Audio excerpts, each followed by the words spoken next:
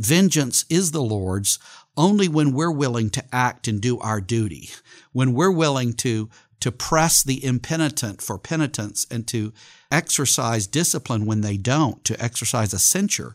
That's important. To fail to do so because of a misguided sympathy for the offender, that's actually unloving, and it's potentially quite destructive for the offended party.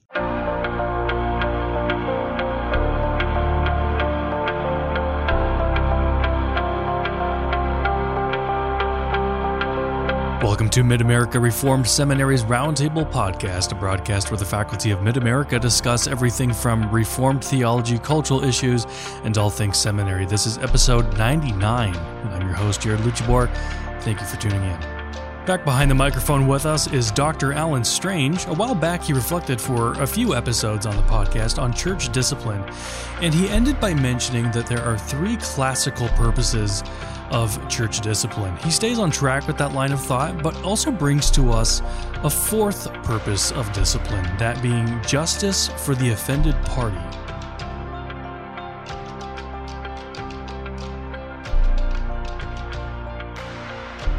Well, Jared, it's a delight to be back with you again and all of our listeners for whom we are truly grateful. We're always thankful for those who support and pray for our seminary and who listen to these podcasts.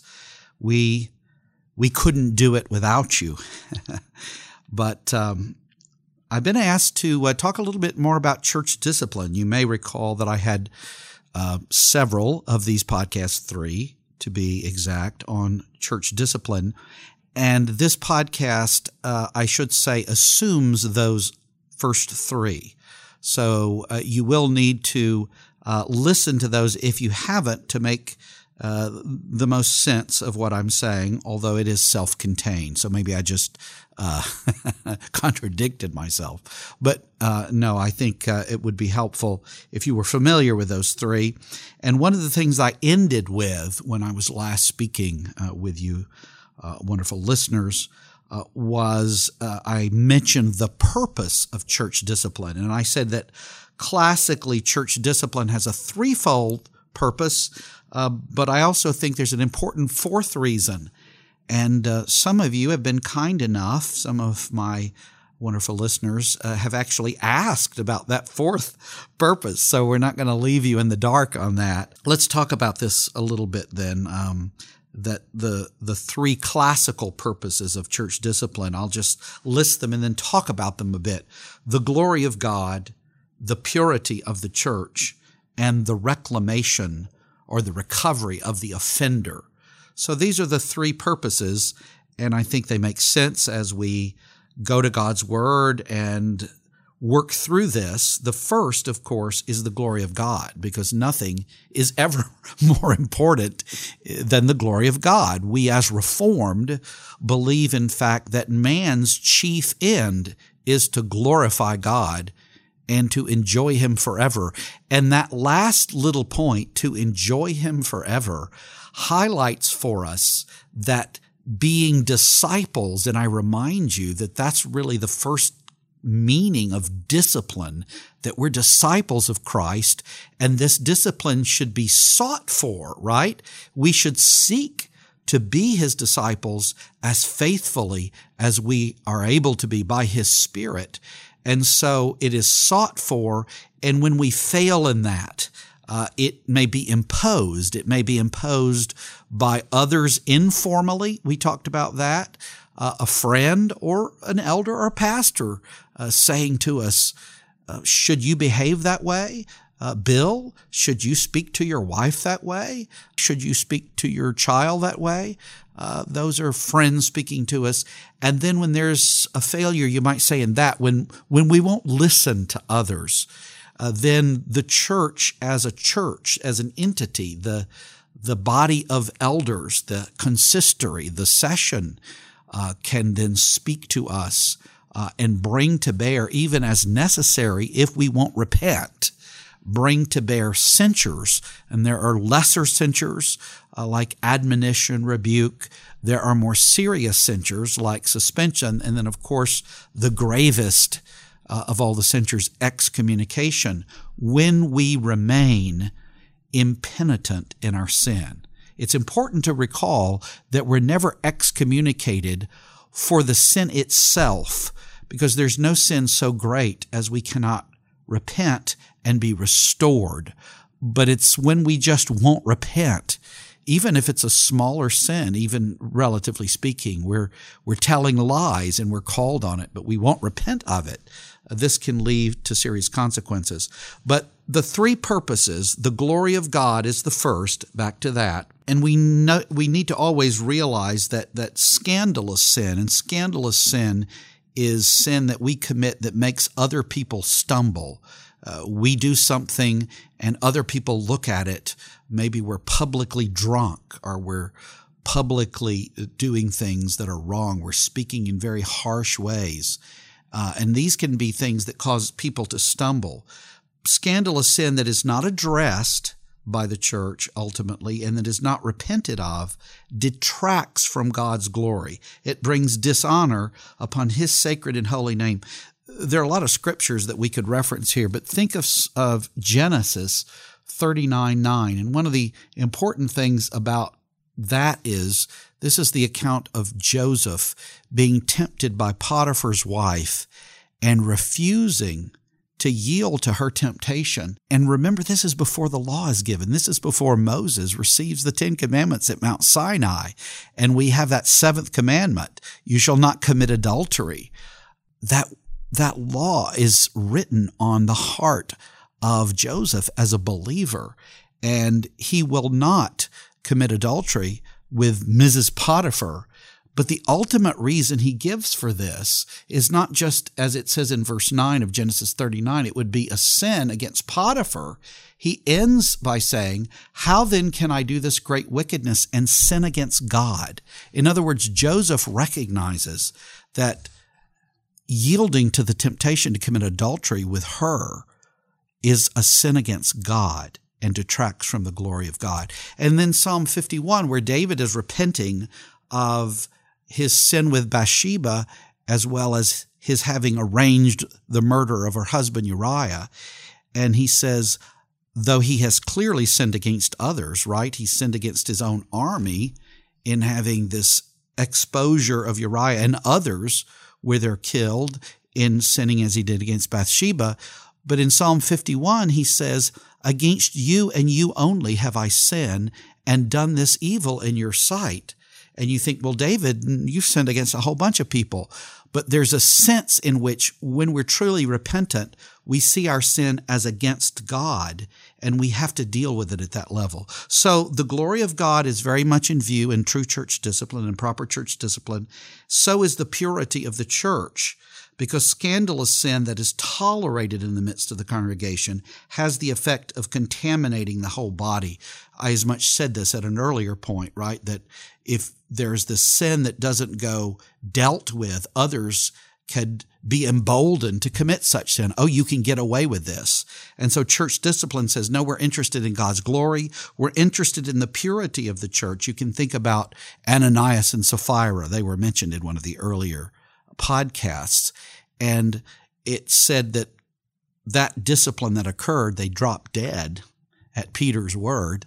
That certainly caused the whole church to fear and to say, okay, this is a serious thing. You shouldn't sell a piece of property and represent that you gave the whole amount. In other words, you shouldn't try to make yourself look more holy, more godly than you may be, and try to, live a phony life. This is not something we want. We need real purity. And the third, of course, is to reclaim the person, to recover back the person who is the sinner. You engage in church discipline because somebody who is in sin and is not repenting of their sin is out of communion and fellowship with God and the church, right? Both of those things are true. They're not in communion. And so you may deny communion to someone who is impenitent with the notion that they might return. And I've had friends who have been excommunicated from the church for years. And I'm thinking of someone in particular was excommunicated for 5 years, and a very close friend. And he came back. He was not happy all during that time because he was a believer, but very alienated from church and from Christ and from God's people. And he came back. And that's a wonderful thing. But I think, as I say, a fourth reason is significant, though it's often overlooked, and that's justice for the offended party. Now, hear me if you would. If a seriously offended party is faced with a church body, a body of elders, say, that's unwilling to press for repentance on the part of the offender, this opens up the offended party, the party that's been sinned against, to bitterness and rancor. So in other words, if one party is abusing another party, but the church just turns a blind eye to that and won't deal with it, then it opens up the offended party, the victim, we might say in this case, to real bitterness and rancor. It's not love, you see, for the victim on the part of the church to exhort him or her to just get over it. It's never a proper way of ministering for the church to speak to people who have been hurt by saying a version of get over it. And you might think, well, that would never happen. Well, it does. If you just say, well, you just need to move on, and they don't deal with it. They won't deal with it. So it's important that the ones particular who are charged to carry out the discipline of the church, the elders of the church, who are charged in their sphere, it does say in Romans 12, vengeance is mine, says the Lord, I will repay. And what that means, if you read Romans 12, is we ought not personally to seek vengeance. We ought not to seek it ourselves. But it doesn't mean that the civil magistrate doesn't have a right, because when the Lord said, vengeance is mine, he can assign it to be carried out in certain respects. So the Lord assigns the civil magistrate who has the sword to carry out justice. He also assigns this to the church. So, the church shouldn't say, well, yes, this man who was a member committed adultery. His wife just needs to forgive him and to get on with the marriage. This could happen to anyone. That's an essentially wrong way of coming about this, because there's no proper sympathy for the victim. There's no sense that the victim has been sinned against. And of course, obviously, if somebody is sinned against in this way, they have a right to sue out a divorce if their partner is unfaithful in this way. But some of our churches are a little behind the eight ball on this, and they want to say vengeance belongs to the Lord. It doesn't belong to you. It doesn't belong to the church. Well, carrying out proper discipline does belong to the church, just like carrying out the exercise of the sword belongs to the state. So we can properly counsel the offended that vengeance is the Lord's only when we're willing to act and do our duty, when we're willing to press the impenitent for penitence and to exercise discipline when they don't, to exercise a censure. That's important. To fail to do so because of a misguided sympathy for the offender, that's actually unloving, and it's potentially quite destructive for the offended party. And so these are some of the purposes, we might say, of church discipline, and I'm suggesting a fourth, an interest in justice for the offended or the victim.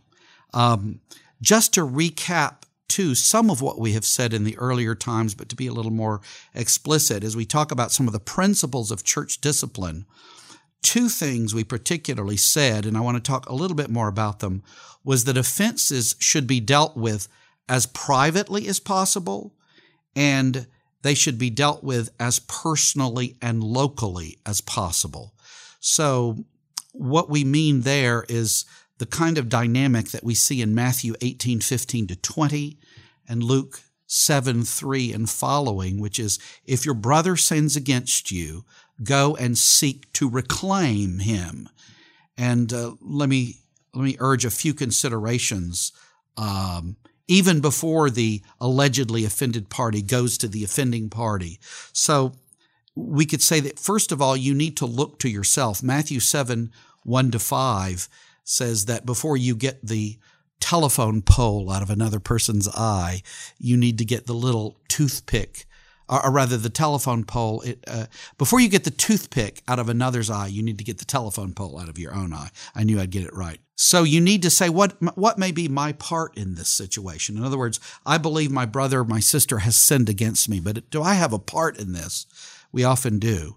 And of course, Matthew 5:23 and 24 says when we're offering our gift before the altar, if we realize, oh yeah, here's my part, we go and we make it right. And then you determine what the offense is. If you believe your brother or sister, again, we're back to Matthew 18, has offended you, you need to be able to say what offense, what is the offense? What commandment has been broken? And if one of the 10 commandments has been broken, then you need to say, well, does it disrupt your fellowship and communion? In other words, 1 Peter 4:8 says, love covers a multitude of sins. So even when somebody has sinned against us, we have to decide, is that something I can just let go? I can simply forgive and let that go. I don't need to go to them. Or does it really break our fellowship, and do I need to go to them? And so we'll pick it up next time with some more considerations of principles of church discipline and how humility is really needed.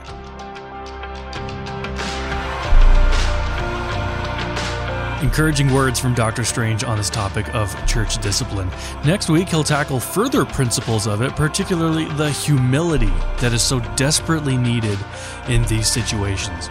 For more episodes, you can find us on our website at midamerica.edu/podcasts and wherever you listen to your favorite shows. Be sure to search for and subscribe to Mid-America Reformed Seminary's Roundtable. I'm Jared Luchabor. Till next time.